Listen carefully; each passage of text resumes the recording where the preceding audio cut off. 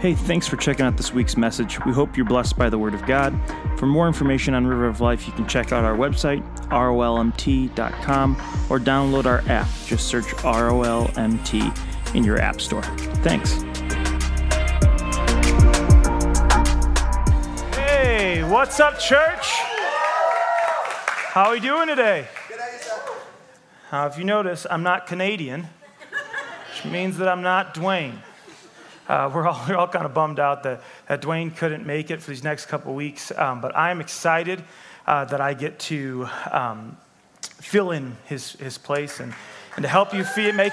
Yes, exactly. To give you that Canadian feel, I'll throw a couple A's in there to make sure you still feel like you're getting that experience. I'm just joking. I've never heard Dwayne preach, so I'm sure he doesn't say A while he's preaching, although he is Canadian. So anyway, sorry. Hey, it's my favorite time of the year, right? Summer is over.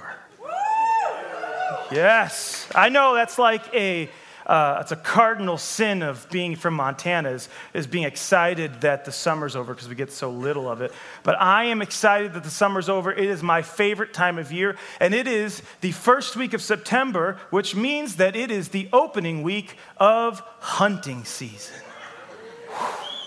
Can you smell it in the air? Man, I'm so excited. One of my favorite pastimes of being in Montana, is bow hunting. It is one of my passions. I love it. And I have made up my mind this year that I'm going to be a better hunter in 2021 than I was in 2020. Now, if we're being honest, it's not going to be that hard. I had no idea what I was doing last year, but I made up my mind. I'm going to be a better hunter this year. And now I'm not saying I'm going to go shoot a big bull, okay? No, a big bull elk. But I am saying that it won't be for a lack of trying, that's for sure. So I'm going to get out there as much as I can. And this year, I have a leg up in my search and my quest for my ultimate prize. And that's that I've made a friend this year who is an expert hunter. And he has taken me under his wing like he's the Miyagi to my Daniel-san. He's my hunting sensei. And so big shout out to Nate for being my hunting sensei. Appreciate you, bro. And Nate has been teaching me all that I need to know about hunting. And most recently, the lesson that he showed me, that he taught me how to glass. Now, if you're not familiar with a spot and stalk hunt, which is the primary type of hunting you do out in Montana, especially western Montana, a spot and stalk hunt, you need to be able to glass. And what glassing is you get up on a ridge or a hillside or mountainside, and you have a good vantage point of the area that you're looking to hunt. And you look through a spotting scope or some binoculars, and you're looking for that elk or that deer or the bear or whatever the prize is that you're hunting after. You look and you try and find it. And Nate took me out and taught me this awesome lesson of how to do it. And we even got our eyes on some elk. Yeah, buddy, I'm excited about that. It was really, really cool. And it taught me a really important lesson of how important it is when you're hunting to be able to get your eyes on the thing that you're seeking after. Yeah. Amen? Amen. Now, I would have started trying to glass and spot and scout earlier, maybe like last month, I would have tried to start doing it. I've only been doing it for a couple weeks, but I couldn't. I was kept from being able to do this thing because we had a little thing that was happening around that time. And even if I would have tried very, very hard, I would have hiked up to the highest point of the mountain, and I would have looked through my spotting scope or my binoculars. All I would have seen was a white cloud of smoke, right? Because it is smoke season. And you know what? There was no smoke out yesterday. But today there's smoke, and I know that happens a lot here, but I'm just going to thank God because it works for my illustration today. There's a smoke season that takes place every time this year where there's the forest fires that happen all around the surrounding areas in Montana and outside Montana. You guys all know that they produce that smoke, and it settles in really thick, and I don't like it. I'm just being honest. I don't like it. There are times when we're driving on the highway and you can't see, 4 cars ahead of you because their smoke's so thick.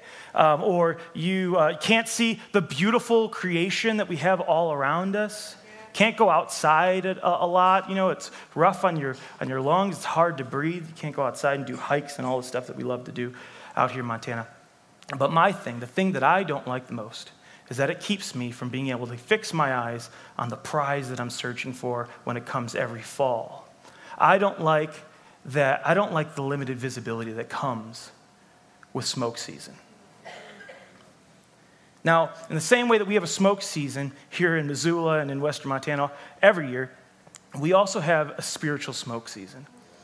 I believe that there's a time in our walk, or time in our life where the smoke begins to set in and confusion and doubt starts to come, and we can no longer see Jesus. Our view has been obstructed. Over the next couple weeks, we are going to take a look at 2 teachings that Jesus does. That's right, you get me for this week and next week. That's awesome. So over the next couple weeks, we're going to look at 2 teachings that Jesus does during the Feast of Tabernacles. And see, Jesus gives these teachings during a moment where he sees that the smoke has settled in, confusion and doubt has started over who Jesus is. So the first story that we're going to read is found in John chapter 7, verse 25 through 43. Now, I want you guys to turn there. And I need you to actually turn there or open it up on your phone or whatever it is, because I need to give you a little background on what's happening here, okay? So the Feast of Tabernacles, if you don't know, the Feast of Tabernacles was made to celebrate the end of the harvest. And it was made to remind them of God's provision for the Israelites as they moved through the wilderness after they left Egypt, that God provided for them. And so it was commanded in Scripture that they would have this Feast of Tabernacles, or they're called by many names in Scripture, Festival of Tabernacles, and they would honor God and honor God's provision for that. And it lasted 7, maybe 8 days. Now, during the Feast of Tabernacles, there's lots of rituals. Particularly, there was one ritual that I want to focus on today, and it was a drink offering that had to be made every day. Every day, the priest would walk all the way down a long road from the temple all the way down to the pool of Siloam. Now, if you're not familiar with the pool of Siloam, that's where Jesus, he spit in the dirt, and he picked it up, and he rubbed it in the blind man's eyes, and he said, "Go wash in the pool of Siloam." And the guy did. He went and washed the mud out of his eyes. Weird thing for Jesus to do. But the guy washed the mud out of his eyes, and it's a huge miracle, so famous. And I'm sure most of you guys know that story, right? Well, the pool of Siloam, what makes it so significant is it's the only place in Jerusalem where someone can go and get living water. And the way that the Jews viewed water was that there was idle water or still water. That's like water that fell from the sky and collected in a pool. And I know not many of you guys, I hope none of you guys would go and like scoop some of that water up, that still water that fell from the sky, and drink it, right? It's pretty much death. It's like prone to bacteria and all that stuff.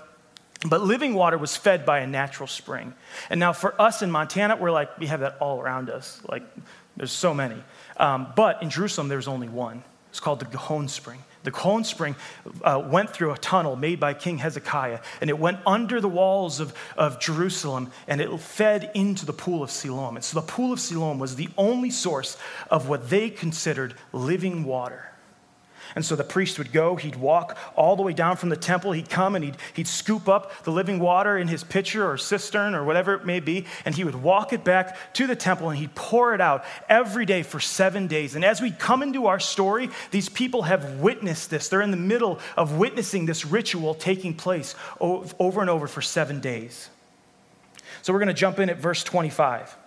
It says, "At this point, some of the people of Jerusalem began to ask, 'Isn't this the man they are trying to kill? And here he is speaking publicly. They are not saying a word to him. Have the authorities really concluded that he is the Messiah? But we know where this man's from. When the Messiah comes, no one will know where he's from.' Then Jesus, teaching in the temple courts, cried out, 'Yes, you know me, and you know where I'm from. But I am not here on my own authority, but he who sent me is true. You do not know him, but I know him because I'm from him, and he sent me.'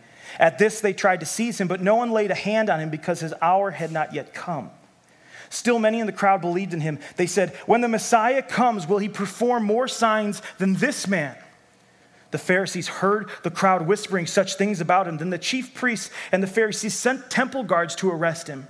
Jesus said, 'I'm with you only for a short time, and then I'm going to the one who sent me. And you will look for me, but you will not find me. And where I am, you cannot come.' The Jews said to one another, 'Where does this man intend to go that we cannot find him? Will he go where our people live scattered among the Greeks and teach the Greeks? What did he mean when he said, "You will look for me, but you will not find me, and where I am, you cannot come"?' On the last and greatest day of the festival, Jesus stood up and in a loud voice said, 'Let anyone who is thirsty come to me and drink. Whoever believes in me, as Scripture said, rivers of living water will flow from within him.'" Let's pray. Father, I just thank you for this opportunity that I have to bring the word, God. I pray, Lord, that you would speak through me. Lord, I pray that you'd help me to communicate the word that you've given me for today effectively, God. We love you, we praise you, and we thank you for the word that you have today. In Jesus' name I pray, amen. So what was going on right here?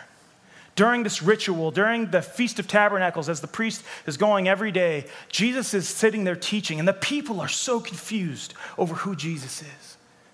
They're going back and forth. He's got to be the Messiah, right? No normal man could do these things. And still, other people are chiming back in. They're saying, no. The Messiah, we won't know where he's from. And we know this guy. That's Jesus. He's Mary and Joseph's son. We know him. He can't be the Messiah. And still other people are chiming in. But is the Messiah going to do more signs than this? There's confusion that has come over the crowd. See, a fire had started and confusion came over the crowd. The smoke had settled in thick and the people could not see that the Son of God was in their midst. See, at this point in Jesus' ministry, he had already fed the 5,000, walked on water, healed countless people, and taught with wisdom that no man could have taught him.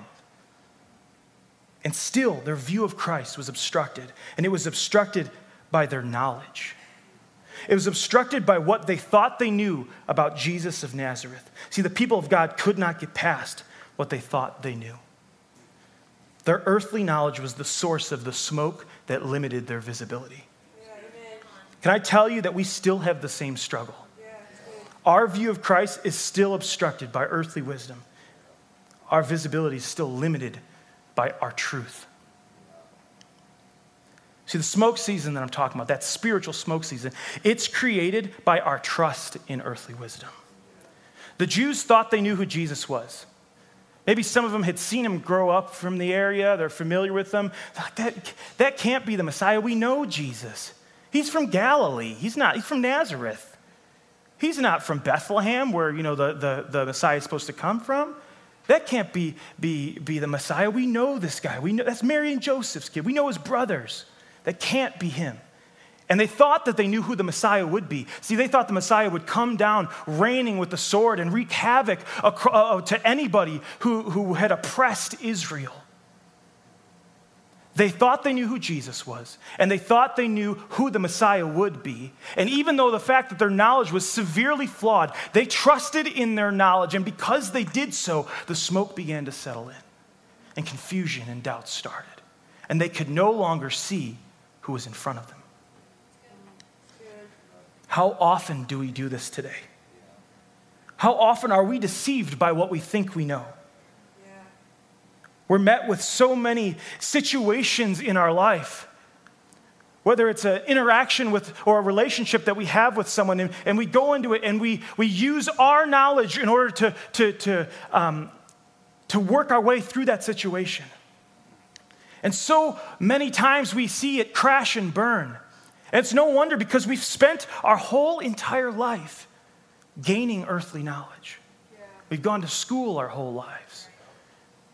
We learned mathematic equations and science and all that stuff that taught us that we need to be able to see something and come up with a hypothesis and make sure it's proven before we can believe it, right? I know nothing about science. That could have been completely wrong. We go through relationships. And every relationship we have, whether it is a romantic relationship or a friendship or a parental relationship, whatever relationship we have, we go through all of these relationships and we learn knowledge from those relationships. And we take that knowledge and the new people that we build relationships, we take that knowledge and we bring it into those relationships. Some people call that baggage. But I'm going to refer to it as knowledge. We take our knowledge and we bring it into the situations that we're going to face. How about on the internet? I mean, on the internet and social media, we're constantly told on social media what success looks like or what happiness looks like. And if our life doesn't measure up to that, then we're not doing something right. We need to change what we're doing in order to fit that image. Now, don't get me wrong. I'm not saying that all earthly knowledge has no value. Don't go taking your kids out of school. They need to know their multiplication tables. Otherwise, they'll end up being a pastor in a church like this guy. No. The problem is that we use earthly knowledge to make definitive statements about ourselves and the world we live in and the situations that we face and the people that surround us. We use the knowledge that we've gained all over our life and we use it to make those statements about everything. And Christ comes and he confronts all of our earthly knowledge that we spent our whole entire life collecting. He confronts it with heavenly wisdom, heavenly knowledge.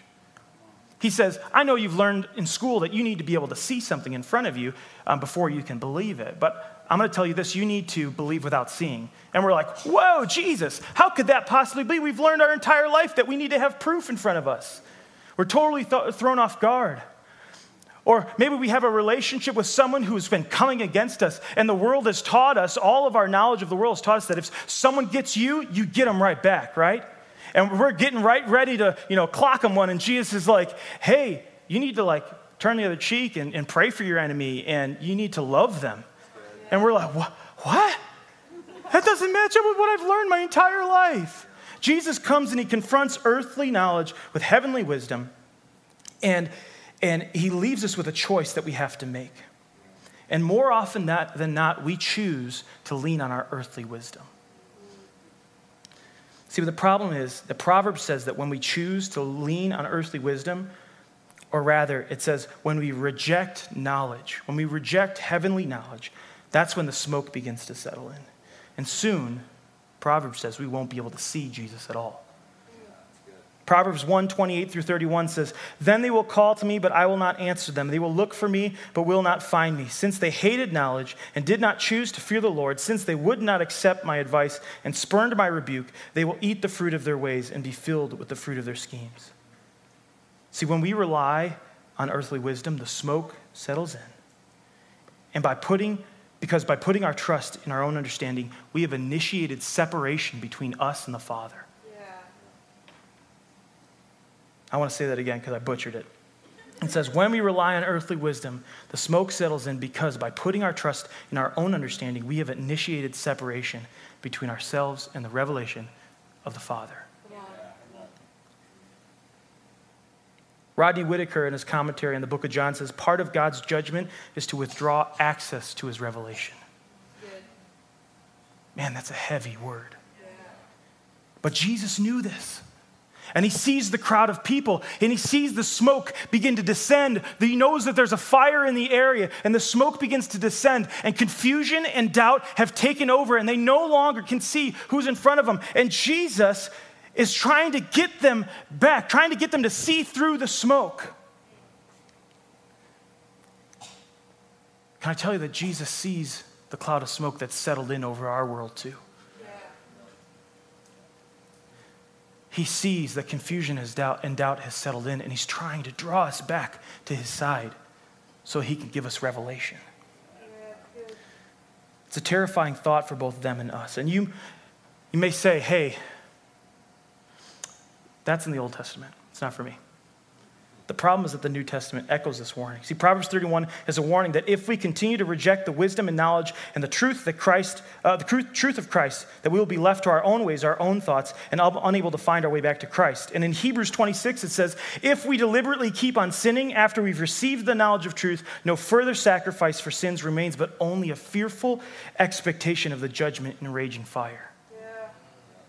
In Romans 1:24-25, it says, therefore God gave them over to the desires of their hearts, to impurity, for the dishonoring of their bodies with one another. They exchanged the truth of God for a lie, and they worshiped and served created things rather than the Creator. Now, I don't know about you, but that sounds like the world that we live in. Yeah.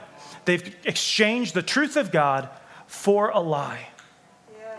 And we live our life in this world. And the world is asking us to go along with what they have said. They're asking us to use the earthly knowledge and the earthly wisdom that we've gathered our whole life. They're asking us to use that and to go with that. But Jesus is saying, if you lean on your own wisdom instead of heavenly wisdom, you will eventually get to a place where you will not be able to find me. Yeah. Come on. See, the world has created a separation between themselves and the revelation of the Father. Would you agree with that? Thankfully, that doesn't have to be our fate. See, because in the middle of doubt and confusion, Jesus stands up and he calls people back to truth. And that's what he's doing right now. He's standing up and he's calling us back to his truth. During this festival, like I said, the priest gets the living water out of the pool of Siloam and he walks all the way back and he pours it out in the altar. And they've seen it happen 7 times. And after the 7th time, on the last day, Jesus stands up and in a loud voice, in the way that it's written there in the original language, it says it's meaning like he's calling all of the attention to himself. And he says, if anyone is thirsty, come to me and drink. And if you believe in me, rivers of living water will flow from within you. Once again, he's calling into question everything that they know. He's saying, you think that that's living water? I have real living water for you. I have real living water for you. Come to me if you're thirsty. Church, have you ever been thirsty? Like really thirsty? You know, maybe not like, at Tom Hanks in Castaway when he's on the boat and his like lips are cracked and all that kind of thirsty. But maybe like you had a burger and fries for lunch and you're like really dehydrated and you haven't had any drink water since lunch and you just got home and you're like, got a headache because you're dehydrated and like maybe try and work out and like your muscles are cramping. You're seeing the side effects of being very thirsty. See, your body will show side effects because your body was made to live on water and you haven't given your body the thing that it was made to survive on. Yeah, that's good. Come on. And sure, you could disguise that for a while, right? You could have a Gatorade or a soda or a coffee. And it might quench that immediate thirst that you have. But ultimately, your body will still show signs of dehydration because you haven't given your body the thing that it was meant to survive on. And so it will break down. And if you go too long without water, you will die. Now, in the same way that your body was made to live on water, your soul was made to live on God. It was made to live on living water. And the longer that you are away from God, the more separation that you cause from leaning on your own understanding, the more thirsty that you will find yourself. And when you're thirsty, you'll start to see the signs of that spiritual dehydration happening in your life. And your life will start to crumble apart. And you'll be like, I don't know what's happening. And I'm desperate for something to change in my life. And you'll try and fill it with temporary satisfaction, whether it's drugs or alcohol or the pursuit of money or your career or just investing, or your family or whatever it may be. You'll try and meet that satisfaction, but none of that will satisfy you. None of that will quench your spiritual thirst because it's not what you were designed to live off of. And just like your natural body, your spirit and your life will crumble. And Jesus looks out into the crowd and he sees people who are spiritually dehydrated. He looks out amongst the smoke of confusion that's happening at the Feast of Tabernacles. He looks out over our world currently, and he sees the smoke of confusion, and he sees people that are desperate and thirsty, but they don't know what they're thirsty for. And Jesus says, come to me if you're thirsty. Come to me and I will give you something. I'll give you the only thing that will quench your thirst. I'll give you living water. Amen. That's what he's offering, living water. A spring of living water flowing from within us. Jeremiah 17:13 says, Lord, you are the hope of Israel. All who forsake you will be put to shame. Those who turn away from you will be written into the dust because they have forsaken the Lord, the spring of living water. See, Jesus is the spring of living water. His spirit, the same spirit that dwelled within Jesus, the spirit of the living God, is a spring of living water. And that is what Jesus is offering us. He's offering to make his spirit of the living God, dwell within us, which is an incredible thing. It's incredible because when we receive that spirit, here's what happens. The gap is closed. The separation that we once caused, it's closed. Our thirst and our desperation is quenched for good because living water never runs dry. And we live our life always satisfied because living water always satisfies. It's what our soul needs. It's what it was meant to live off of. And I think of Paul writing and saying, I've learned to live with little and I've learned to live with much, but I know that in all things I can do anything through Christ who strengthens me. See, Paul knew that it was Jesus, the Spirit of God that lived inside of him that was strengthening him. And so he says, I can be content in all things. See, living water always satisfies, no matter what your situation in life is. And living water renews your life. You had that burger and fries, and you're so dehydrated, you got your headache, and you drink some water, and maybe after like 45 minutes, your body starts to kind of come back to life a little bit, right? Maybe your headache goes away. But when you have living water, your life is renewed. It's not just restoring what you once had, it's making you into a new creature. Titus 3:5 says he saved us not because of the righteous things that we had done, but because of his mercy. He saved us through the washing of rebirth and the renewal by the Holy Spirit. The Holy Spirit is renewing us. It's providing us all of the power and strength that we need to face the day, right? The Spirit of the living God, the same Spirit that raised Christ from the dead, it dwells within us, and it is our strength, it's our power to face the day.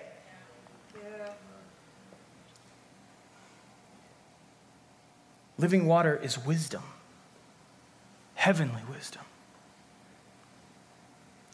Jesus said, stop leaning, stop trusting on what you know, and come to me so that I can give you wisdom. Not wisdom that will push you farther from God, but wisdom that will draw you closer to the Father. John 16:13-15 says, but when he, the Spirit of truth, comes, he will guide you into all truth, and he will not speak on his own. He will speak only what he hears, and he will tell you what is yet to come. He will glorify me because it is from me that he will receive what he will make known to you. All that belongs to the Father is mine. That is why I said the Spirit will receive from me what he will make known to you. See, Jesus is saying here in John 16, he's saying, everything, all of the wisdom, all of the power, all of the strength, everything that belongs to the Father belongs to Jesus. And because that Spirit is living within us, that Jesus is supplying the Spirit with everything that we need to face what's in front of us. Yeah. We have all of the wisdom that we need, everything that we need to face what's in front of us. And suddenly, the way that we interact in our life is different. Suddenly, the enemy that we once wanted to hit, we're praying for and we're loving them. Yeah. Suddenly, the mountain that was in front of us that we used to think we'll never get past that, suddenly we're declaring to the mountain to be moved. Yeah. Yeah. Or we're scaling the top of it because he's made our feet like the feet of a deer that we could climb mountains. Suddenly, when the storm rages and we used to cry and weep and be so terrified for what's happening in our life, now we're sleeping like Jesus did on the boat. When we have the Spirit living inside us, when we have living water flowing from within us, it is supplying everything we need, and we are content and we are strong and we are renewed and we are wise because we have the wisdom of the Father. Come on. And unlike earthly wisdom, the kind that we have to go out and seek from all these sources and receive, heavenly wisdom will flow from within us.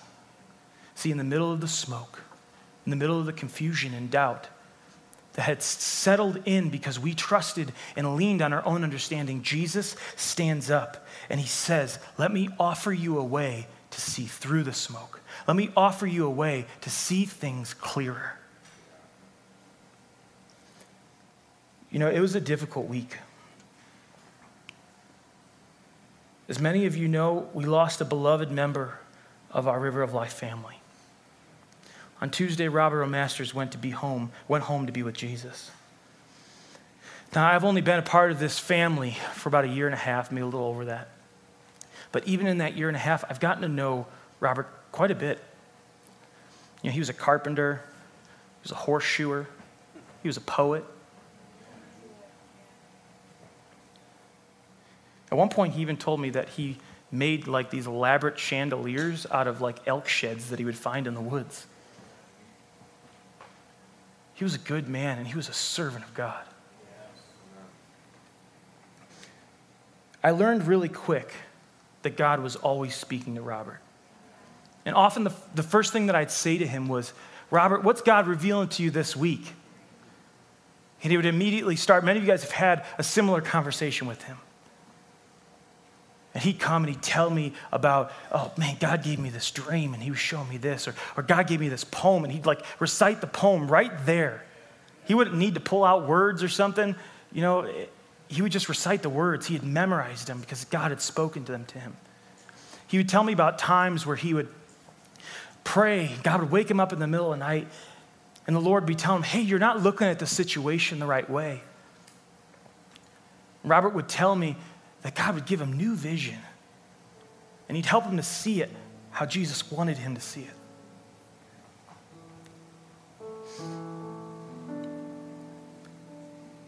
That the Lord would give him revelation. And he was all the way like that all the way up until the last time that I spoke to him. This is when he was in the hospital. I called and I prayed over him. And after I was done praying for him, even though he was struggling to breathe a bit, he said, Pastor Seth, I want to tell you what God has been speaking to me. And I was like, all right, Robert, go ahead, man. And he said, I'm laying here in my hospital bed, and the Lord told me, you're not looking at this the right way.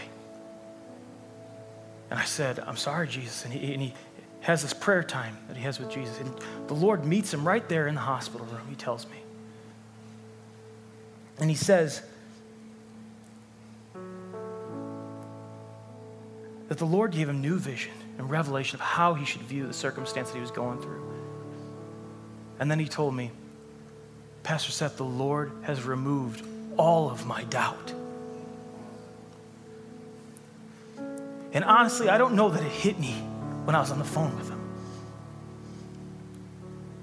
But as I was writing this message and thinking about Robert, I just began to think, the Lord removed all of his doubt. What? See, I believe that when Robert was in that hotel room, or in that hospital room, that God saw that there was some confusion and doubt. There was the smoke had begun to settle in. And Jesus once again stood up and said, Robert, let me show you, let me give you some vision. Let me show you how to look at this. And Robert, being the man of God that he was, didn't hesitate but to say, God, show me what you have for me. And God met him there and removed all of his doubt. Now, he told me that God removed all of his doubt. But here's what I think he meant by that, because God doesn't come in our life and just separate us from unbelief, right? But what I think happened is that God appeared to Robert, and he revealed to himself a revelation. He revealed himself in a way that Robert could no longer doubt. And the more that I reflected on his last words to me, Pastor Seth, the Lord removed all of my doubt. Man, it struck me. It struck me because I knew that the Lord had met with him and showed himself in a way that all of us will strive to one day meet.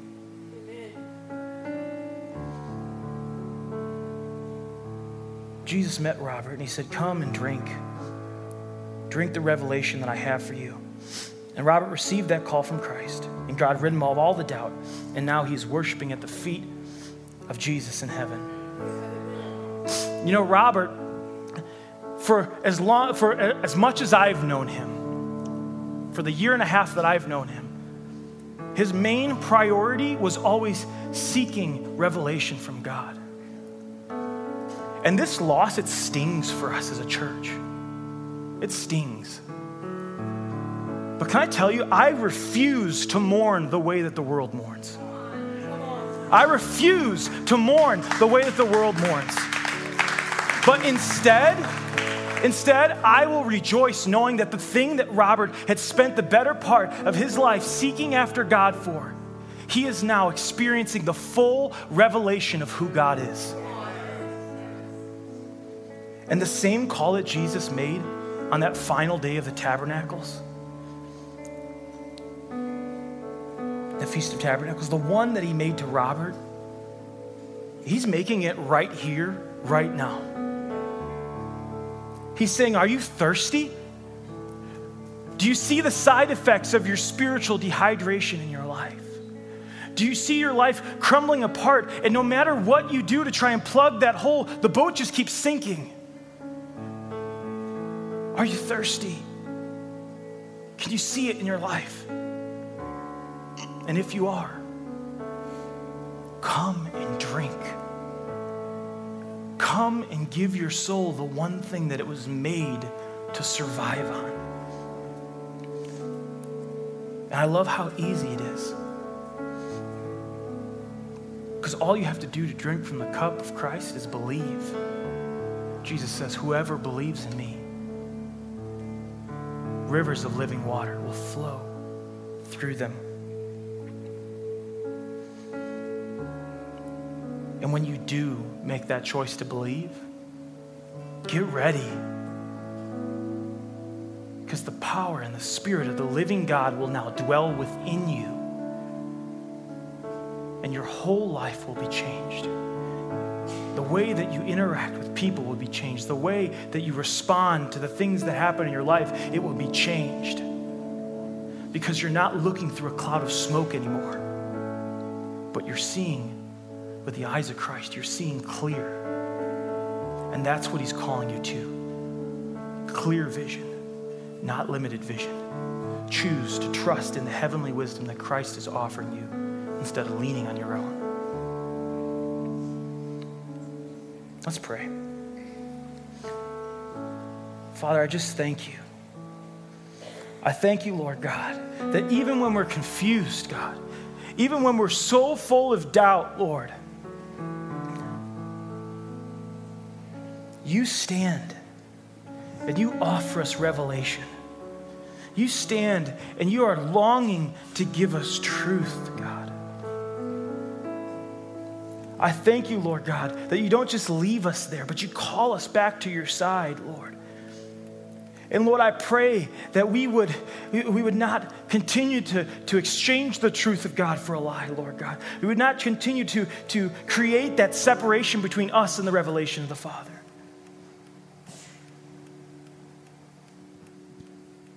But we would trust you and your words and your wisdom. We would trust that you will lead us, that by your Spirit you will lead us into all truth. We believe that. Now I want to give you a chance to respond to God's call today. If you're in this place and you say, man, I'm thirsty, would you just lift your hand, all eyes closed, no one looking around.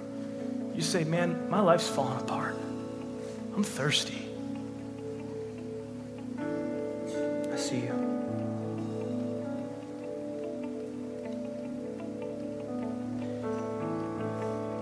And if you're in this room and you say, you know what, I didn't see it like this before, but I believe that I've exchanged the truth of God for a lie. And I don't know how I ended up here. Would you just be bold and raise your hand?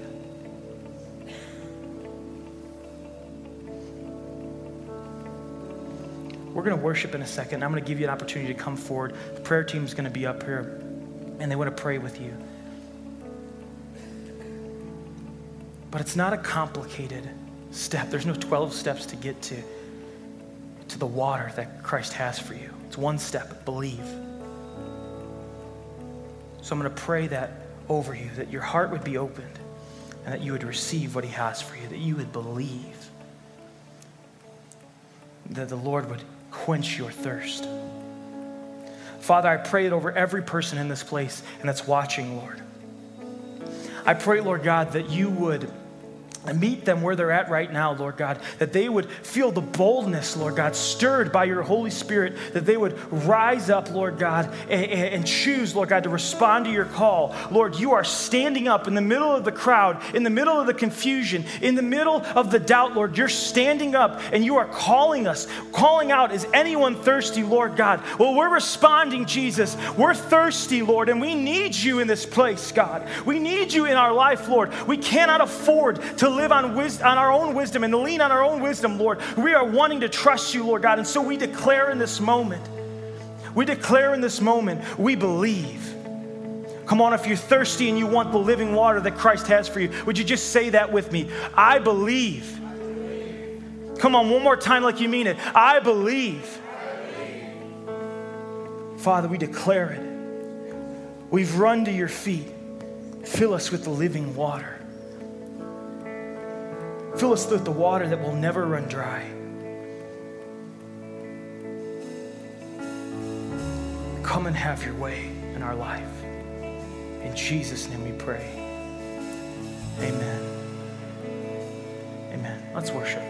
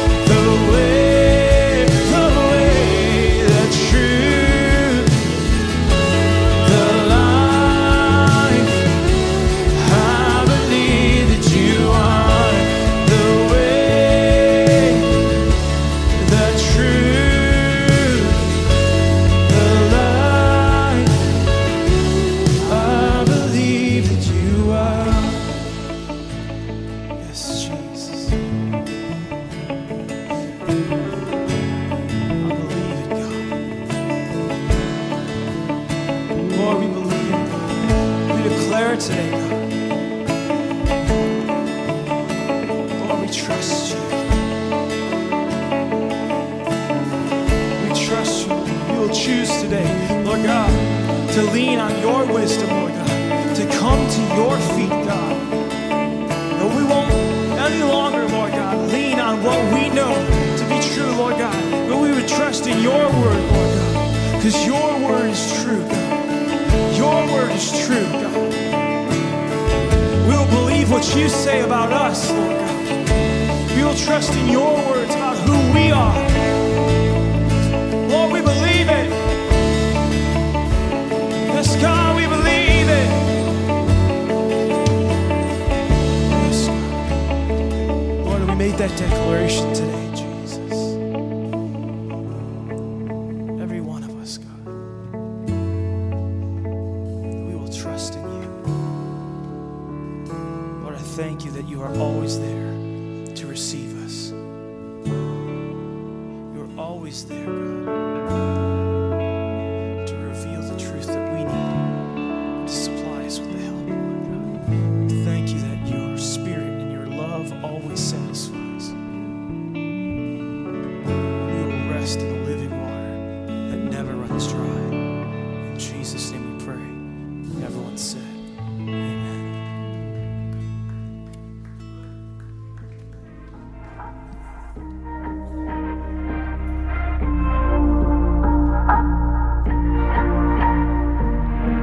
Hey, thanks for listening. River of Life is a ministry in East Missoula, Montana. We exist for one purpose, to make Jesus famous by showing his love to the lost, broken, and hurting. For more information, you can check us out online at rolmt.com. If you've made a decision to follow Jesus today, we'd love to talk to you about what comes next. Shoot us an email at nextstep@rolmt.com.